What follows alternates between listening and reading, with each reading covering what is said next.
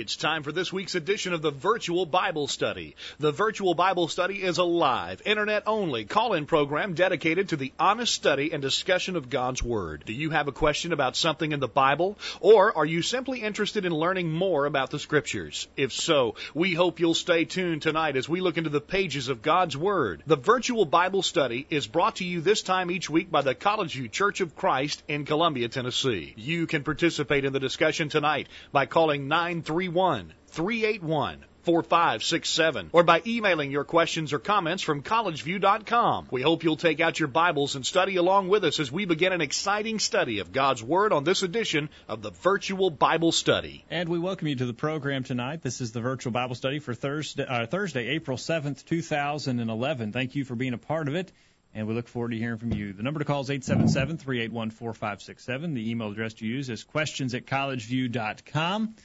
And you can join in the chat room with other listeners tonight. We look forward to hearing from you. This is a listener interactive program in which we benefit from your participation. My name is Jacob Gwynn. My father, Greg Gwynn, is here. Hello, Dad. Jacob, thank you. Good to be with you tonight. Good to be with you. And, technical problems have been at a minimum here lately. Maybe we're on a roll here. Well, don't jinx us by saying that. We might have terrible trouble. You never know. But so far, so good. And we have Anthony behind the controls tonight, so he'll help make it so that we don't have any technical problems. Welcome, Anthony. Thanks. It's good to be here, and it's been a couple of weeks, so it's always great to be back behind the magic booth here. The magic booth, and we're glad that you're driving tonight. We're looking forward to hearing from you this is somewhat of a painful subject tonight. It's not a pleasant topic tonight. Well, it's not pleasant, but it's certainly biblical. And Eric knows what we're talking about in the chat room. He says it's a frightening subject tonight. Yeah. We're going to talk about hell tonight. I don't know if our listeners would be really aware of it. We put it in our update today, but there's been quite a controversy brewing in some denominational circles on the subject of hell, and it's been generated by a fellow who is the pastor of one of these mega churches near Grand Rapids, Michigan, in Granville, Michigan. The fellow's name is Rob Bell, and he's with the Mars Hill Bible Church in Granville, which is, I guess, a suburb of Grand Rapids, Michigan. Well, and he's apparently a televangelist. Well, he's sort of a rock star kind of evangelist. Mega church evangelist. Mega church evangelist. He does a lot of public speaking engagements. He has a lot of videos out on the internet, and a lot of people are paying attention to him. He's written a new book.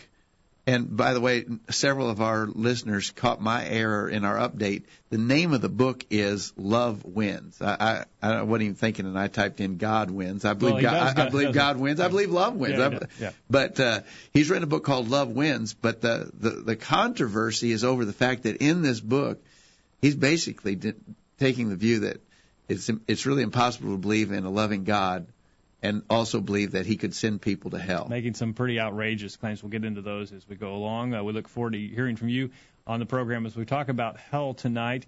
You are much more in the know than I am. I didn't know there was such a controversy. I didn't even know the book existed. I think, Anthony, you knew, and apparently some of our listeners did as well. We've got some comments where others were already plugged into this fact, but it has made a stir, apparently. It has. In fact, I caught there's some ongoing Internet debates back and forth, and one of them is being conducted by the president of the Southern Baptist Theological Seminary, a fellow named Albert Mohler, and he is upset with what Rob Bell has been teaching. Others have come to Rob Bell's defense, and so they've really been batting this back and forth, and it's been sort of an Internet phenomenon. There's been a lot of exchange by some pretty prominent people as a reaction to this book that's been written by Rob Bell. Okay. All right. Well, earlier today you asked some questions, and should we do the questions first, or should we listen to what Rob has? Well, let's ask the questions, get our questions out there. We're seeking input from you on these questions, as we always do. We send out an update noon or a little after on Thursdays usually, telling our listeners what the subject's going to be, asking for your input. How do I get on that list? Send us an email, questions@collegeview.com. Put in the subject line, add me to the list, and we'll do it. That's why I get these emails. That's right. On your list. You're on my list, and you get my emails. Okay. If you've been on the list and you're not getting the emails, I have not purged the list. So check your spam filter, check in your spam folder. We're probably getting diverted because we do send out a message. Well, actually, we send out 2 messages every week. Right. if you're on our update list, you also get a free subscription to our electronic church bulletin. No extra charge. No extra charge at all. Right. And it's a package deal. That is value. So you get that on Tuesday, and you get our update on Thursday. And so since we are sending out some regular emails to a pretty large mailing list, I think some of the spam filters probably catch us. So check that if you're not getting our updates. Okay. But anyway, to our update list today, I sent out 3 simple questions. Number 1, do you believe in a literal eternal hell? Yes or no, why or why not? Right. Number 2, what is the difference, if any, between hell and Hades? I think there's some confusion in a lot of people's minds because especially the King James Version does a pretty terrible job of translating the difference between hell and Hades, and I think there is a difference. Okay. And number 3, and this is what we really are going to get to. Number 3, how do you answer when someone like Rob Bell asks the question, how can a loving God send anyone to hell? And that's what this controversy is that these fellows are trying to pit God's love against the idea that he could send anybody to hell. And they're not the first people who ever came up with that question. Rob Bell or the people who were with him are not the first people who ever imagine such a question. That's been an issue for centuries. It's something we have to deal with. It's a question people are going to ask. The Sadducees didn't believe in hell either. Well, that's true. Exactly right. So anyway, that's what we're going to study tonight. We're going to study about hell, the controversy that's been generated by Rob Bell's book, Love Wins. And we've got a little trailer for that book. Anthony, if you can show that. It's a couple minutes long, but I think it really will indicate how this controversy, what it's based on. All right. We're all set. Roll it.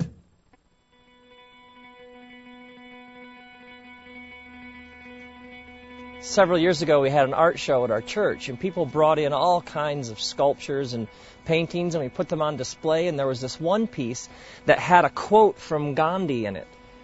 And lots of people found this piece compelling. They'd stop and sort of stare at it and take it in and reflect on it, but not everybody found it that compelling. Somewhere in the course of the art show, somebody attached a handwritten note to the piece, and on the note, they had written, "Reality check, he's in hell."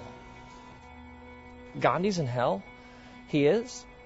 And someone knows this for sure and felt the need to let the rest of us know? Will only a few select people make it to heaven? And will billions and billions of people burn forever in hell? And if that's the case, how do you become one of the few? Is it what you believe or what you say or what you do or who you know or something that happens in your heart? Or do you need to be initiated or baptized or take a class or converted or being born again? How does one become one of these few? And then there is the question behind the questions. The real question, what is God like? Because millions and millions of people were taught that the primary message, the center of the gospel of Jesus, is that God is going to send you to hell unless you believe in Jesus. And so what gets subtly sort of caught and taught is that Jesus rescues you from God. But what kind of God is that we would need to be rescued from this God? How could that God ever be good? How could that God ever be trusted? And how could that ever be good news? This is why lots of people want nothing to do with the Christian faith. They see it as an endless list of absurdities and inconsistencies, and they say, why would I ever want to be a part of that? See, what we believe about heaven and hell is incredibly important because it exposes what we believe about who God is and what God is like. What you discover in the Bible is so surprising, unexpected, and beautiful that whatever we've been told or taught, the good news is actually better than that, better than we could ever imagine. The good news is that love wins.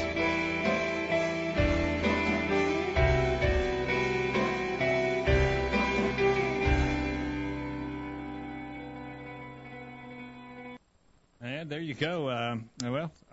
Those are some shocking statements that Mr. Bell makes there, in direct contradiction with this. I mean, almost word for word, he just perverts and turns the scriptures on end, 180 degrees opposite. Well, he started out with that question about Gandhi. He seemed shocked that someone would suggest that Gandhi is not a saved person.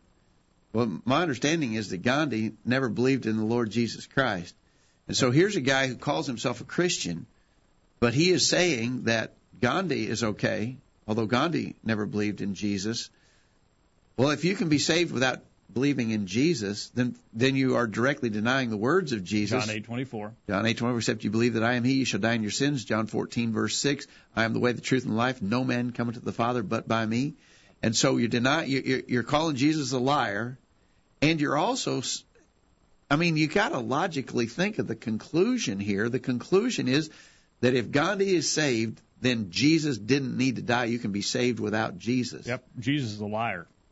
That's what Rob Bell's saying. Yeah. I don't know who you want to stand with, or Rob Bell or Jesus, but I think the choice is fairly clear. Yeah, so I think you can see, if you had not been aware of the controversy before, just by watching that little trailer for Rob Bell's new book, Love Wins, I think you see why there is a controversy. People are pretty alarmed it's outrageous. that this popular preacher has taken this view, and there are a number of people who've come to his defense, and they're saying, we agree, Rob Bell is right. And as Christians, we've been off to teach the idea of a hell and a God who would send people to hell. All right. We'd like to hear your thoughts on this. Maybe this is the first time you've heard about the controversy, the first time you've heard about Rob Bell and his book, Love Wins. But if you would like to comment, we would like to hear from you. 877-381-4567. Questions at collegeview.com. And you can join in the chat room with other listeners tonight. What do you think about what Rob Bell said? What do you think about hell? We'd like to hear your thoughts. Dad, it is amazing that he says there's just a select few. Isn't that amazing? Yeah. Jesus said that there are going to be just a few that find it. Narrow is the way. He seemed to be throwing that back at us, that we believe that there's only a few who are going to be saved. But he's not throwing that back in our face. He's throwing that back in Jesus' face. Yeah. Matthew 7:13-14. Yeah, because straight is the gate and narrow is the way, and that which leads to life, and few there be that find it. Jesus was the one who taught a minority will be saved, a majority will be lost. That's just clear. Danny in the chat room from Greenville, Mississippi tonight says, not everyone that says unto me, Lord, Lord, shall enter the kingdom of heaven, but he that doeth the will of my Father which is in heaven. Again, Jesus says it's more than even acknowledging that he's Lord. You have to do his will. Gandhi didn't do either. Yeah. And yet Rob Bell says, well, he's not going to be in hell. He asked in the video, he asked those questions. Is it what you believe? Is it who you know? Is it what you have done? And so forth. Is it something that happens in your heart? And Eric in the chat room said, yes, yes, yes, yes, and yes.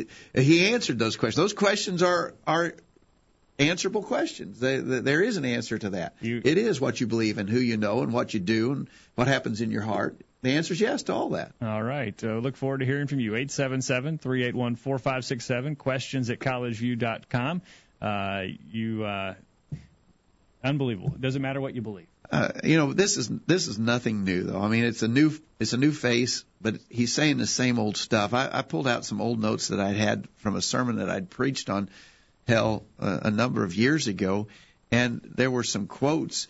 For instance, U.S. News and World Reports, and this goes back 20 years.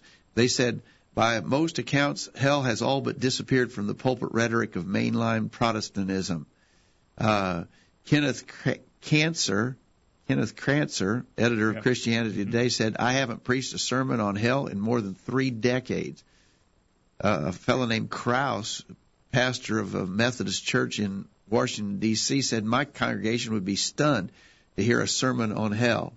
Well, so maybe the religious climate was ripe for a book like this. Yeah, and then here's a quote from a professor at the University of Chicago, hell has disappeared and no one noticed.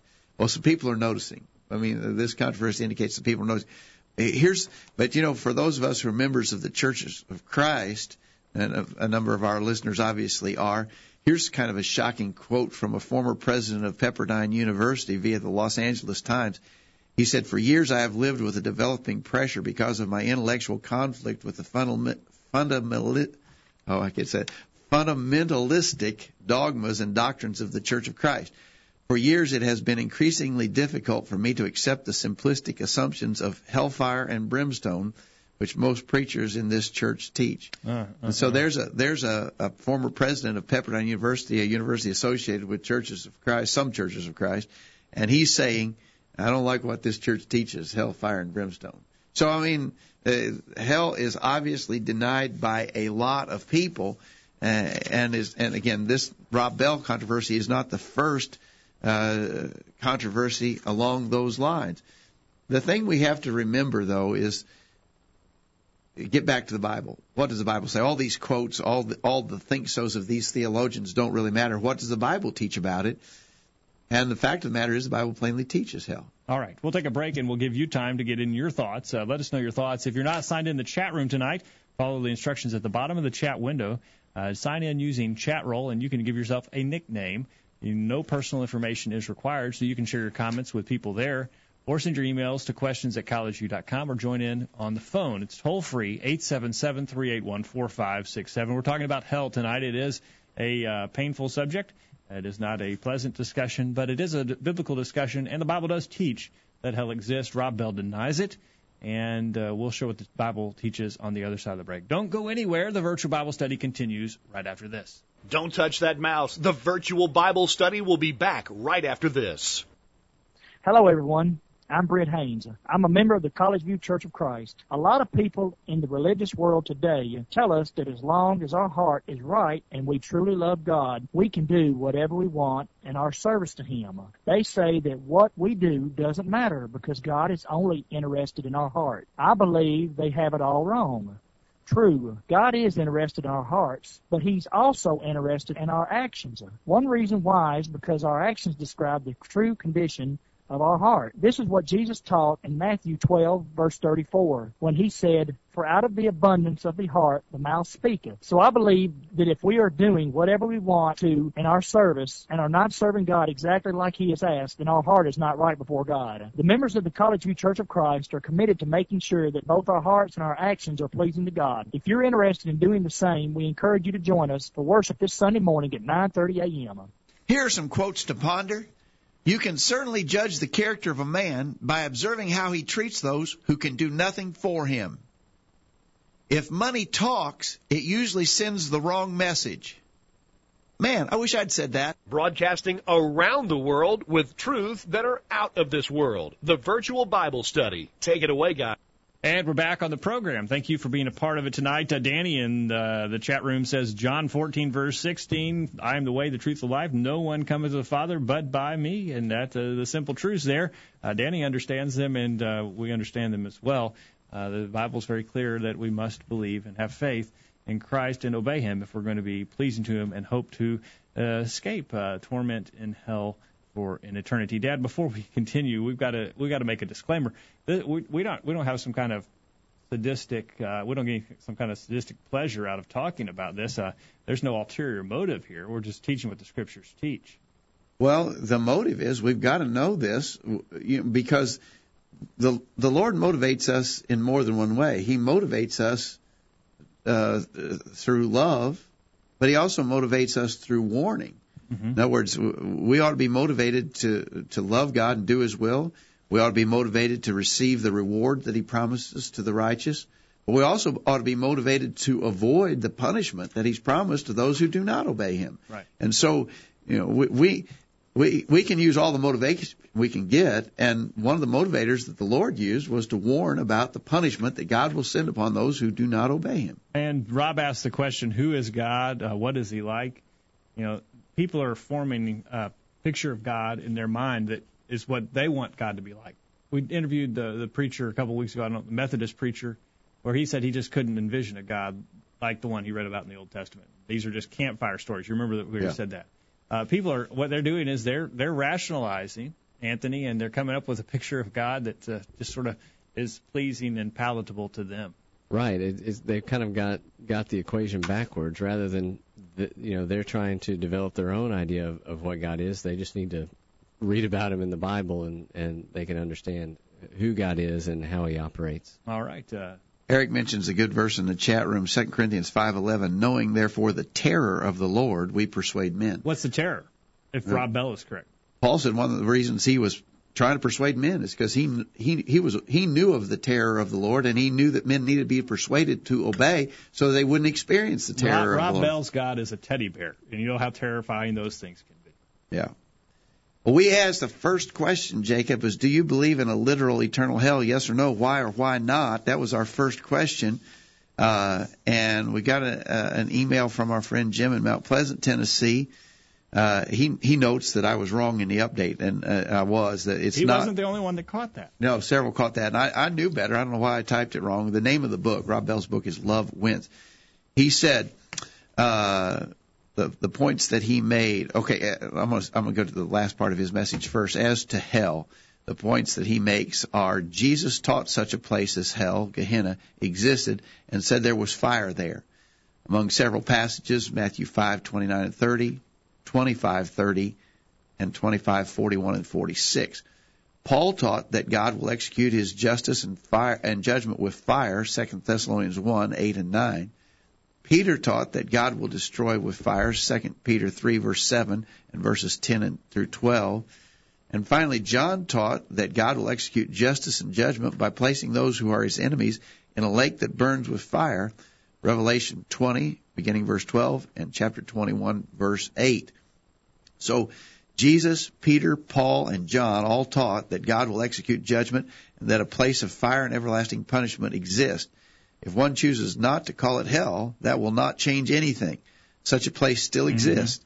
It is prepared by God for the devil and his angels, but any who choose to side with the devil will be able to experience it likewise. It will be eternal punishment. A loving God is such because he tells us that he loves us. He warns us of evil and danger. He provides a way to escape evil and danger through the gospel, yet still fulfills his word when he promises rewards for the faithful and punishment for the unfaithful. I think Jim is spot on. That exactly describes it. And that would be my answer too. If someone says, why do you believe in hell, that there's a real hell? I would respond, because Jesus himself taught it. And I believe what Jesus said. And the apostles taught it. The inspired apostles taught it. And so either Jesus is telling the truth or he's a liar. I believe he's telling the truth. You know, it is sort of funny that you called it God Wins, which that has been sort of the synopsis that some have placed on the book of Revelation. You read the book of Revelation and you have the same idea that God is punishing those who are wicked. And you have to rip so many passages out of the scriptures to take the belief that Mr. Bell suggests. Eric in Fayetteville, who's in the chat room tonight, if you'd like to talk with Eric, says yes does he believe in a literal hell? Yes, but I struggle with comprehending it. Like anything eternal, I'm not sure we can grasp it. Jesus taught very plainly on hell, and so Eric is going to stand with Jesus on this. Yeah, and I agree with Eric. I mean, there's an awful lot about eternity that our finite mortal minds can't grasp. We're bound up in space and time. Eternity is not about space and time. So it's a completely different realm. The rules that we operate on are not operational there. It's going to be way different. But even though we can't fully grasp or get our minds around all the concepts of eternity, we still believe in it because our Lord taught it, and we have to accept it as being so. And Eric says that he believes Jesus taught on it more than anyone. That's right. I've done a simple count on those lines, and if you count references to hell in the New Testament, Jesus way more than anybody else talked about hell. Now, let me give you just a few of the descriptions from Jesus. Matthew 5:22, I say to you that whosoever is angry with his brother without a cause shall be in danger of the judgment, and whosoever shall say to his brother, Raka, shall be in danger of the council. But whosoever shall say, thou fool, shall be in danger of hell fire. Jesus said hell fire. Okay. Matthew 5:29 beginning. Both of these quotes from the Sermon on the Mount, obviously. He said, if thy right eye offend thee, pluck it out, cast it from thee, for it is profitable for thee that one of thy members should perish, and not that thy whole body should be cast into hell. And if thy right hand offend thee, cut it off and cast it from thee, for it is profitable for thee that one of thy members should perish, and not that thy whole body should be cast into hell. Matthew 10:28, fear not them which kill the body, but are not able to kill the soul, but rather fear him which is able to destroy both body and soul in hell. So, I would love to have Mr. Bell's ear for a minute and ask him what in the world was Jesus talking about. Exactly right. I mean, that just doesn't make sense if what Jesus, if what Rob Bell is saying, what Jesus says doesn't make sense. As to the fact that it will be an eternal punishment, I think that's the thing that we have the biggest problem dealing with, Jacob, the idea that it's eternal, that it'll last forever. And, Rob Bell in his video said billions and billions of people will burn forever in hell. And I think That's a difficult thing. And that's why some people have come to the view of eternal annihilation. Like a bug zapper. That those who are punished will just be punished and it's over. It's done. It's not. But if you, again, look to the Scriptures, Jesus said in Matthew 25:41, He will say to them on the left hand, Depart from me, ye cursed, into everlasting fire, prepared for the devil and his angels. Paul said in 2 Thessalonians 1, beginning verse 7, You who are troubled, rest with us when the Lord shall be revealed from heaven with his mighty angels in flaming fire, taking vengeance on them that know not God and that obey not the gospel of our Lord Jesus Christ, who shall be punished with everlasting destruction from the presence of the Lord, from the power of his, or from the glory of his power. So the same words that talk about the punishment, the adjectives. For instance, Matthew 25:46, these shall go away into everlasting punishment, the righteous into life eternal. The same words are used. If the reward is forever, the punishment is forever also. Right. You can't separate them. They're in the same passage. Yeah. All right. Good comments there. Danny in the chat room has some more excellent comments. He references Hebrews 12:28 and 29. For our God is a consuming fire. What's that all about if there is no punishment? Well, how could God be a consuming fire? And then he references John 3:16 and 17. He notes that we were condemned already. It was God who provided the way out of condemnation. And that's an excellent point as well. Yep. All right. If you wanted to get some descriptions of hell, Jacob, it's kind of interesting. It's banishment from God's presence. You'll be banished, eternally destroyed from the presence of the Lord. In other words, you're going to be excluded from God's presence. You're going to be in outer darkness. That's Matthew 8, verses 11 and 12. It's going to be everlasting fire. Revelation 20:14 calls it a lake of fire. Matthew 13:42 calls it a furnace of fire where there is weeping and gnashing of teeth. Matthew 18:9 says hell fire. It's called everlasting fire. Matthew 25:41. Mark 9:43 and 44 says it's where the fire will never be quenched. And so certainly it describes an eternal fire. It's called eternal death. It's going to involve tremendous torment and endless shame. Daniel 12 verse 2 speaks of those who will suffer the shame and everlasting contempt of being punished by God. So all of those kind of things go to the idea of hell and what it will be like. All right, Eric references Revelation 20, verse 10. They will be tormented night and day forever and ever. So again, showing the eternal nature of hell and the condemnation. 877-381-4567. Email questions at collegeview.com. And the chat room is wide open tonight. Join in with your comments there. All right. I think we've pretty well covered that first question in regard to do you believe in hell? All of our responders so far say yes, they do. There's obviously a significant element of people in the religious world who do not believe in hell, but all of our responders have said yes, they do, and I think that's right. I think it's the only conclusion we can reach. Have you seen any percentages on that? I mean, the majority think there is, or majority? No, I didn't pull up any stats on that. Maybe some who are listening to us can send us a note in the chat room or something. But historically, whenever you look that up, people who believe in heaven are 95+%. Yeah. People who believe in a real, literal burning hell, usually way less than half. Okay. All right. Well, we're going to take a break and get this week's bullet point. And then on the other side, we've got a lot of interesting discussion to go.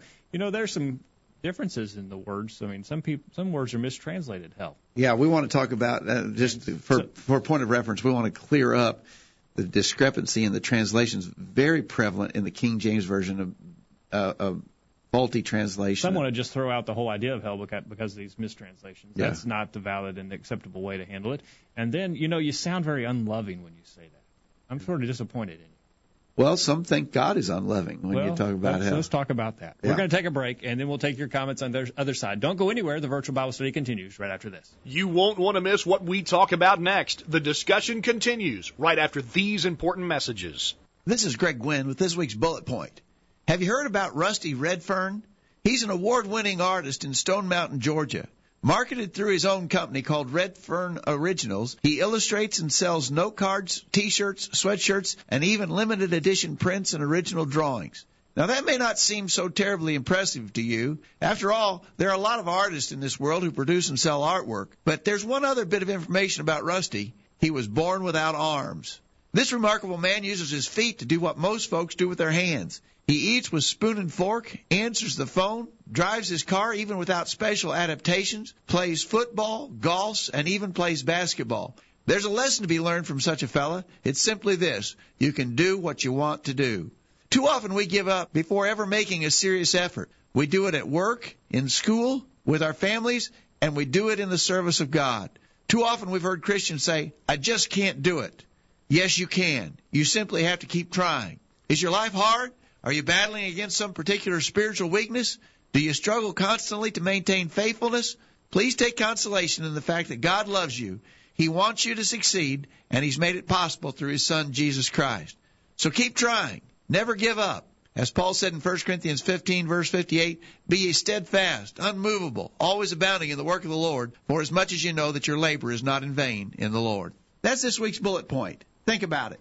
My name is Cole, and I'm 8 years old. My name is Thomas, and I'm 7 years old. And our families love to listen to the virtual Bible study. For He hath said, I will never leave thee, nor forsake thee, so that we may boldly say, the Lord is my helper, and I will not fear what man shall do unto me. Hebrews 13, verses 5 and 6. The virtual Bible study continues. And we welcome you back. We got to work on some new sound bites. Those kids are in college now. They're not in college, but they're not 8 years old anymore. But we're glad that they like to listen. We're glad you're listening as well.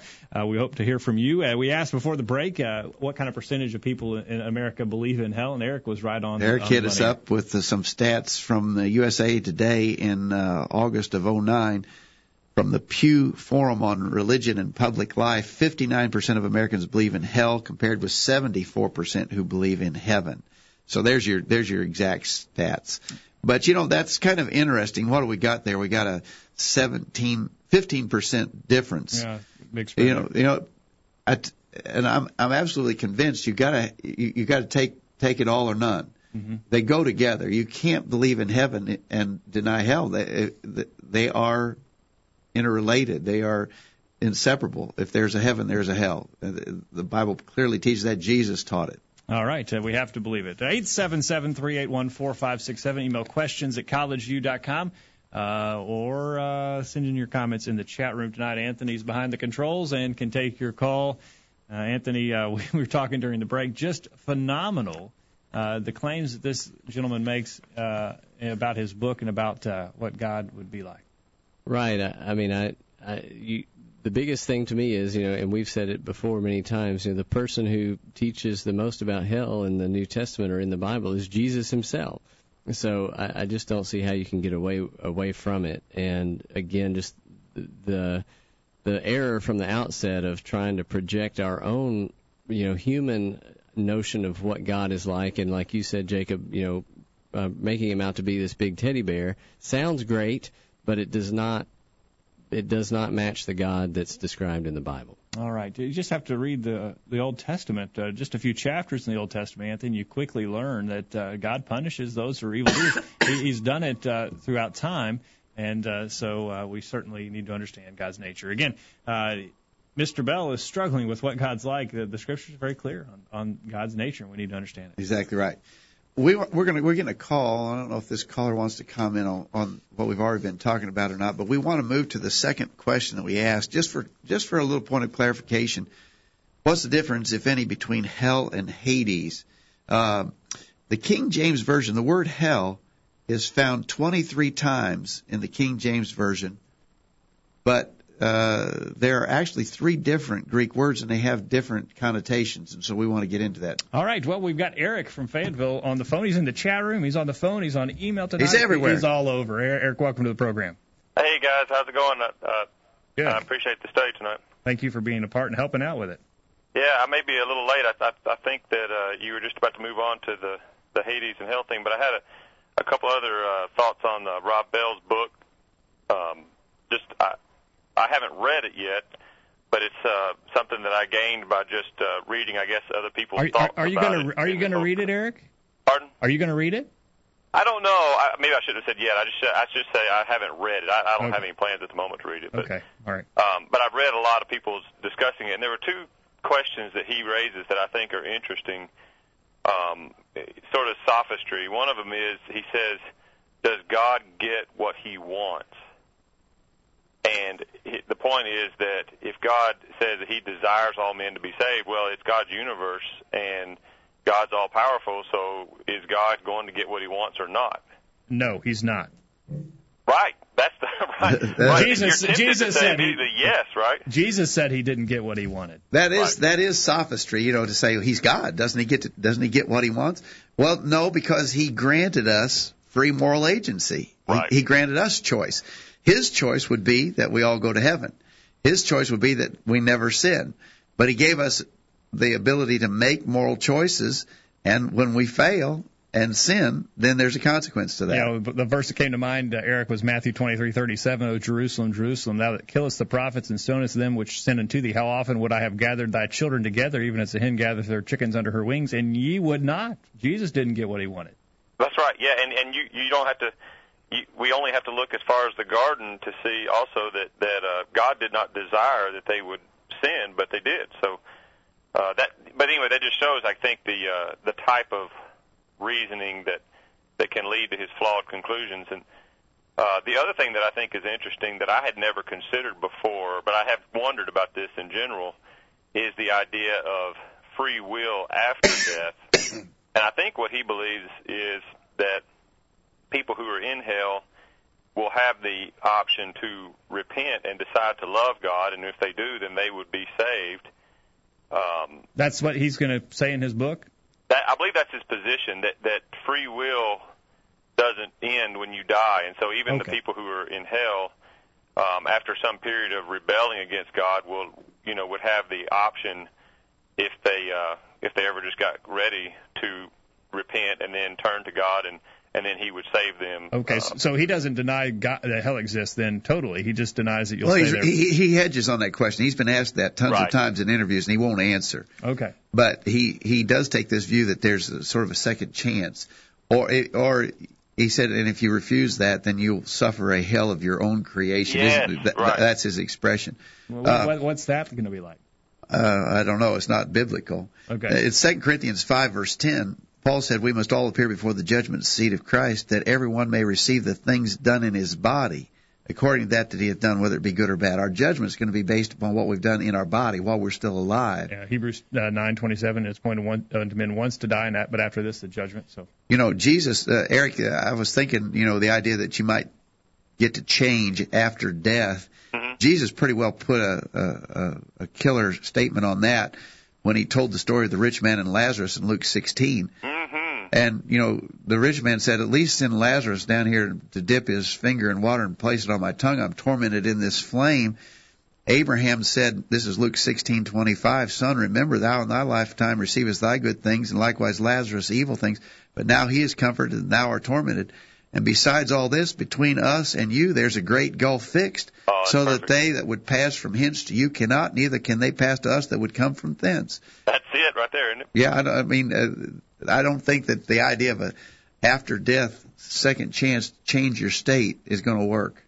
Right, I agree.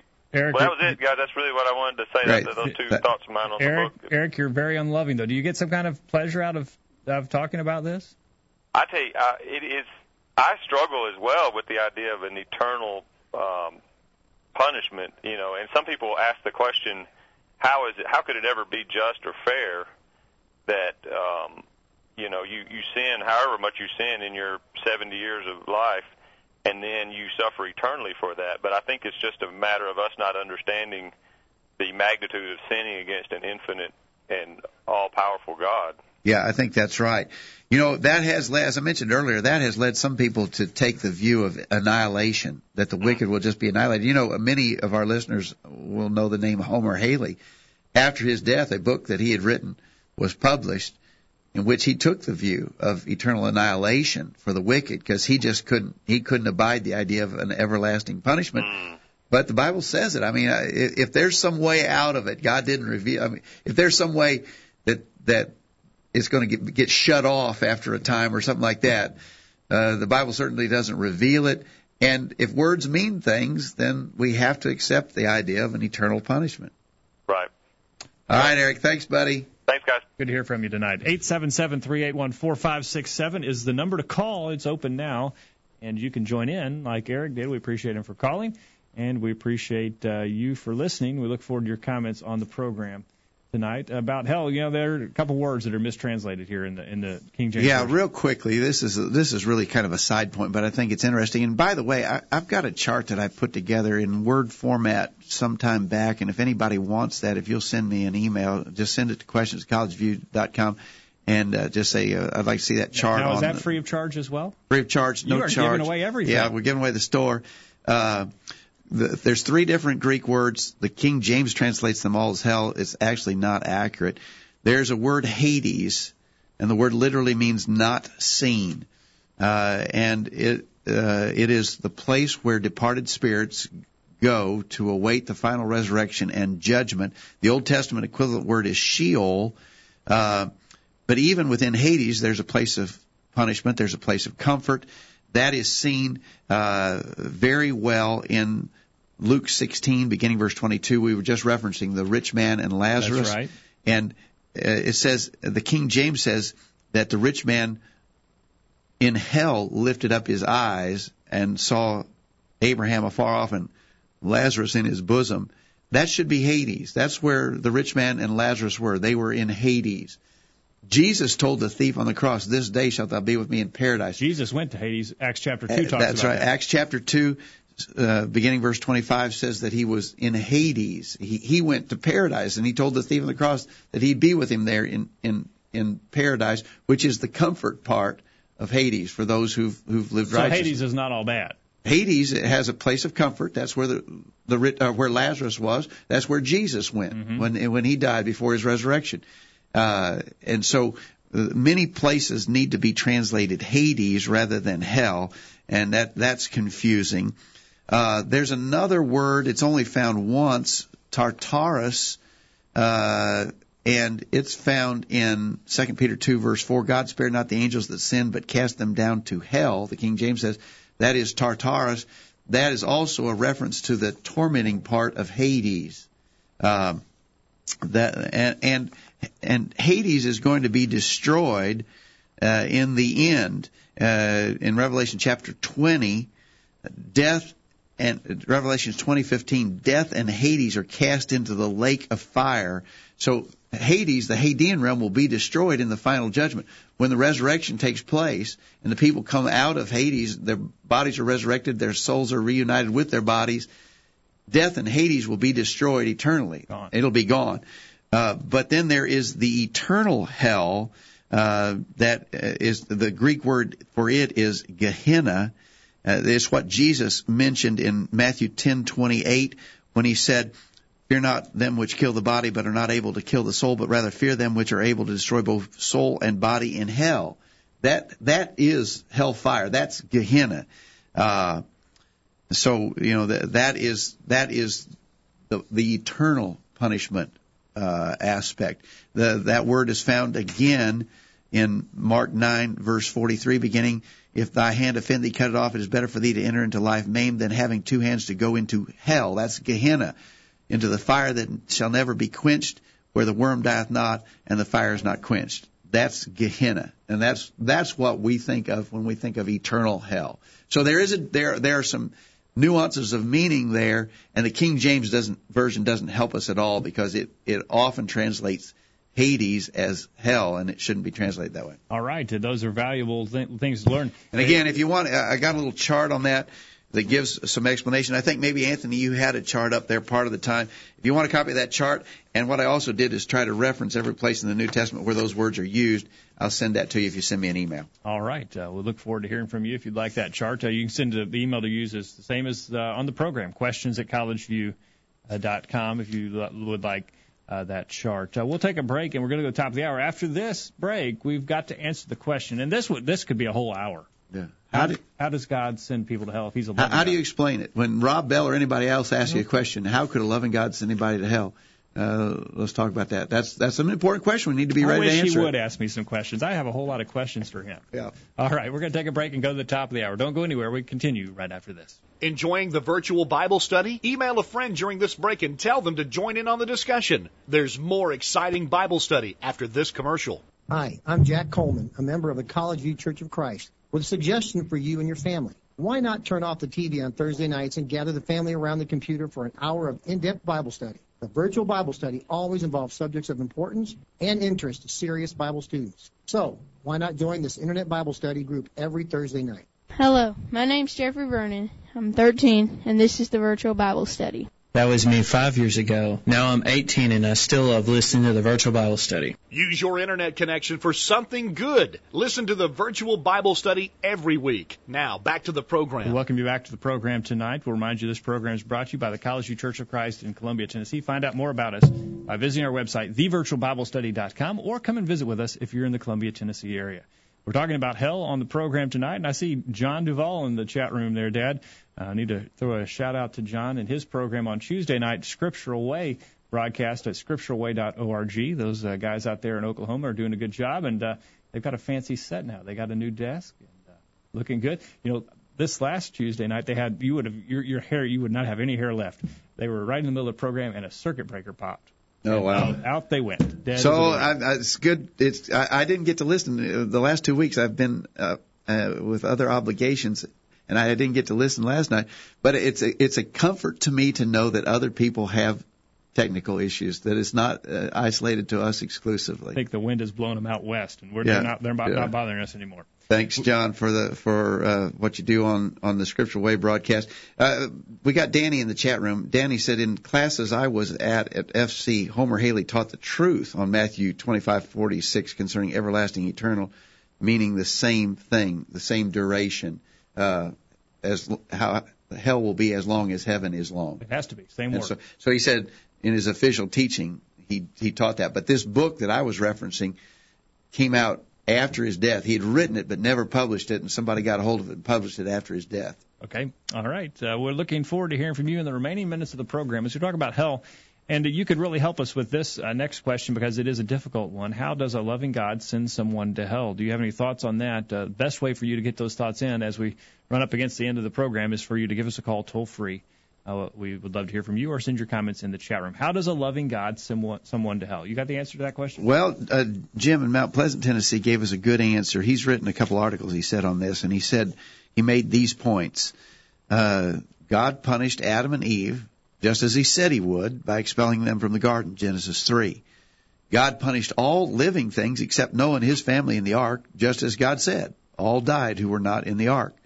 God destroyed all the firstborn in Egypt, from the firstborn of Pharaoh to the firstborn in the dungeon, and even of the cattle in the field. See Exodus 12:29. Did God destroy, punish? Yes. So these and any other number of examples clearly demonstrate that God punishes. In fact, it is one of the characteristics of God that we depend upon, that he will execute justice and swift judgment against evil. So it's, to the question, how could a loving God send anyone to hell? How could a loving God destroy every living thing in the days of Noah? Well, I mean, did he do it or did he not? First of all, is he a God who punishes? And the answer is absolutely yes, with abundant historical reference to it. If you deny that God is a punishing God, then you just might as well throw your Bible away. You're not defining God the right way. You don't understand the God in his nature. That's right.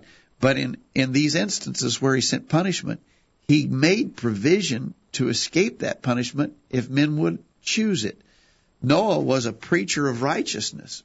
Noah was trying to get others besides just himself and his family to be saved in the flood. In 1 Peter chapter 3, verse 20, it speaks of God, the long-suffering of God waited in the days of Noah while the ark was preparing, wherein few, that is 8 souls, were saved by water.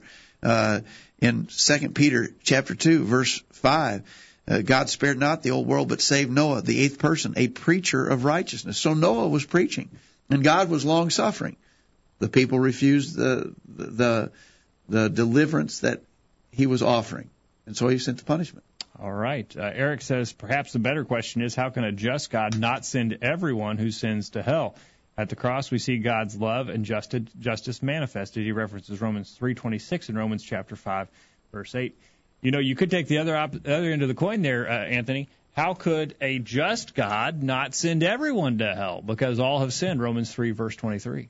Right. And I think, you know, also the problem that I think people have with this idea of how can a loving God do this is they're misunderstanding the concept of love. If you go to probably, you know, one of the most famous verses in the Bible, John 3:16, for God so loved the world, you know, how did he manifest that love? That he gave his only begotten Son, that whosoever should believeth on him shall have everlasting life. So the love of God is not that he's going to, you know, give everybody a giant bear hug. Right, bring milk and cookies to everyone, yeah. The love is that he's already manifested his love through Jesus. Right. So if we want to be a part of God's love and enjoy the love of God, it's found in Jesus. It's not found in a universal salvation of everybody regardless of their beliefs. Excellent comments. We need to define love like God's defined it for us. Well, the Bible says that God is love, 1 John 4, verse 8.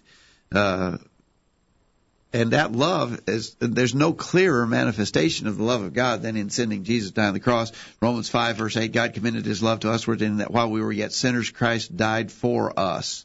So God loves us. God is love. There's no doubt about that. But God is also holy and just. I mean, if we focus on the love aspect exclusively, we miss this other part of the characteristic of God. He's a holy and just God. He punishes the wicked. Habakkuk 1:13, thine eyes are too pure to approve evil, and thou canst not look on the wickedness on wickedness with favor. Psalms 5, verse 4, thou art not a God who takes pleasure in wickedness. No evil dwells with thee. Deuteronomy 32, verse 4, his work is perfect, for all his ways are just. God is a God of faithfulness, and without injustice, righteous and upright is he. So God is love, but God is also a God of justice. He punishes those who are disobedient.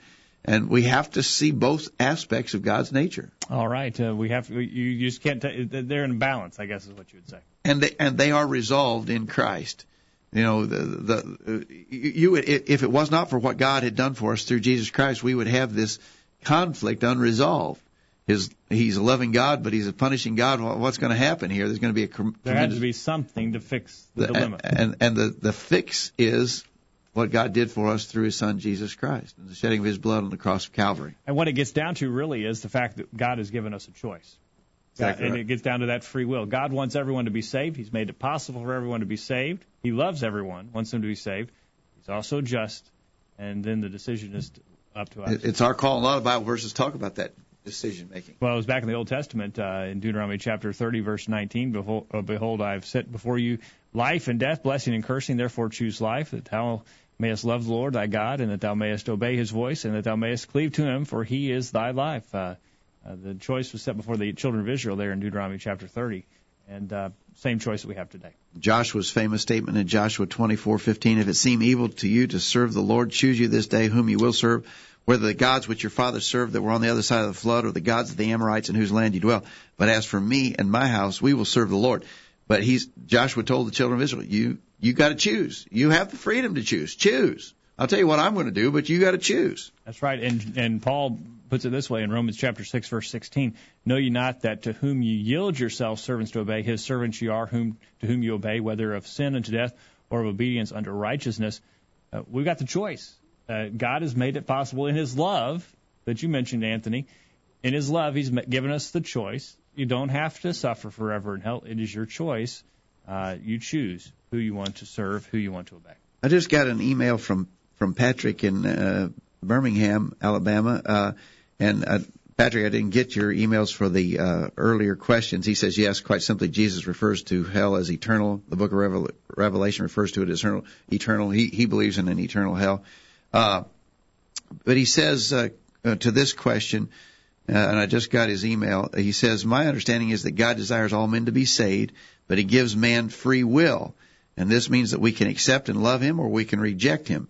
People choose hell by rejecting God. God simply gives to us what we have chosen. Okay. I think that's right. All right. Jack in the chat room says, God loves us and has given all people enough evidence to know he exists and that they need to what they need to do and to be saved. Nonetheless, people choose not to know him. If they chose to follow, not to follow, they've condemned themselves. God created humans with the power to choose, and he has provided us with instructions on how to use this power and warns the misuse of this power will result in death. So he is not the author of suffering. Freely choosing creatures are. Yeah. So, again, I think God could have pre-programmed us as robots and just made us go through the motions. But he didn't. Some people think he did. Some people think he did, but we believe that the Bible plainly teaches that. We've just read several verses, Jacob, that suggest the idea of choosing. He gives us choice, and then, but he tells us there's consequences to your choices. Choose right and receive a reward. Choose to reject him and suffer the punishment for that.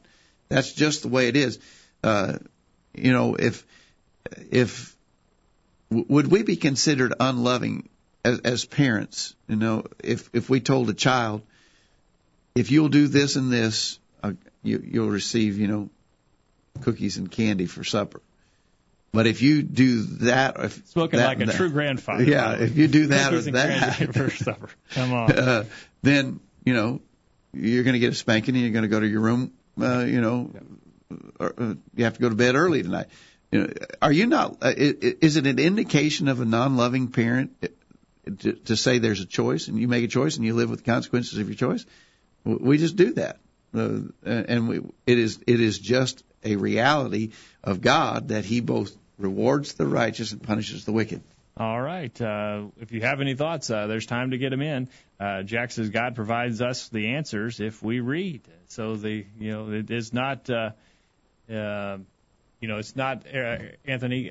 Some people think it is something that God has chosen. He just wants to send certain people to hell.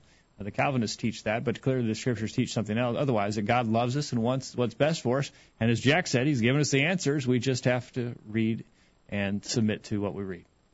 Right. I think a lot of these quandaries and these questions and things that are posed by Rob Bell could just be answered by an honest reading and study of the Bible. And it's not complicated and mysterious. The topic of hell is very plainly set forth in the Scriptures. Okay. That and as you all, both of you have mentioned tonight, we're not at liberty to create God like we want him to be. God is, and God is as he describes himself to us in the Bible. We have to either accept that or not, but we don't have the privilege to reinvent him the way we want him to be.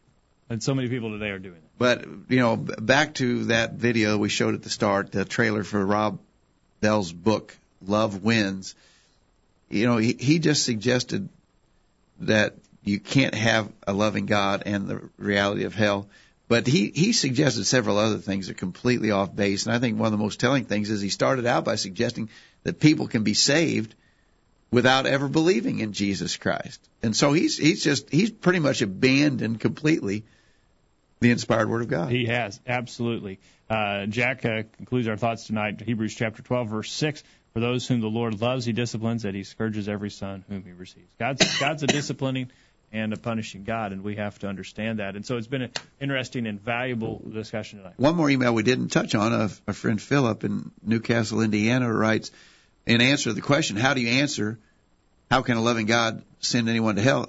He said he would answer by saying, well, there must be a whole lot more to sin than most people imagine. It's very if serious. It'll take us to hell in spite of such a loving God. We need to understand the seriousness. And I think that's the thing. We downplay the seriousness of sin. It's horrible. It alienates us from our God. All right. Before we conclude tonight, you got to tell us about the program for next week. This program next week is maybe one of the more interesting ones we've had. We've got in fact, our friend Eric that was on the phone earlier tipped us off to this. A professor at Southern Methodist University writes a blog, and on his blog he wrote, the churches of Christ were right after all. And it's a real interesting thing. He says we were right on the music question, and we're right on various elements of worship and so forth. And I contacted him this week, and he has agreed to an interview with us next week on the program. His name is Ted Campbell, and he's a professor at Southern Methodist University in Texas.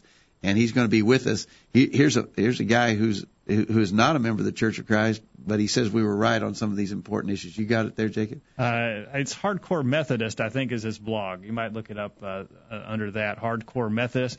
He visited a church, and he says, they're right on about a lot of things. Yeah, and so he's going to give us an interview. It should be an interesting discussion. Yeah, you'll want to be here for that next week, and so be sure to mark your calendars and look for that email, that free email that comes to your inboxes on Thursday afternoon to tell you what the program is going to be about. Keep your eyes open for that and join in on that discussion next week. Anthony, thank you for running the controls tonight. Job well done. Thank you for keeping the technical bugs under control. No problem. It's always a pleasure. And, Dad, thank you for the discussion tonight. Thank you, Jacob. And we look forward to hearing from you again this time next week on another edition of the Virtual Bible Study. In the meantime, we encourage you to put God first in your life, study His inspired word, the Bible, and live by it every day. You'll never regret it. Thanks for listening to the Virtual Bible Study, brought to you by the College View Church of Christ. The College View Church of Christ meets at 1618 Hampshire Pike in Columbia, Tennessee. If you are in the Columbia, Tennessee area, we encourage you to worship with the College View Church of Christ on Sunday mornings at 9:30 and on Sunday evenings at 6 o'clock. The College View Church of Christ also welcomes you to attend their Wednesday night Bible studies at 7 o'clock. If you have any questions about something that was said on tonight's broadcast or would like more information about the College View Church of Christ, please call 931-381-4567. That number again, 931-381-4567. Or for more information on the internet, visit collegeview.com. Be sure to tune into the Virtual Bible Study this time next Thursday for another informative study of God's Word.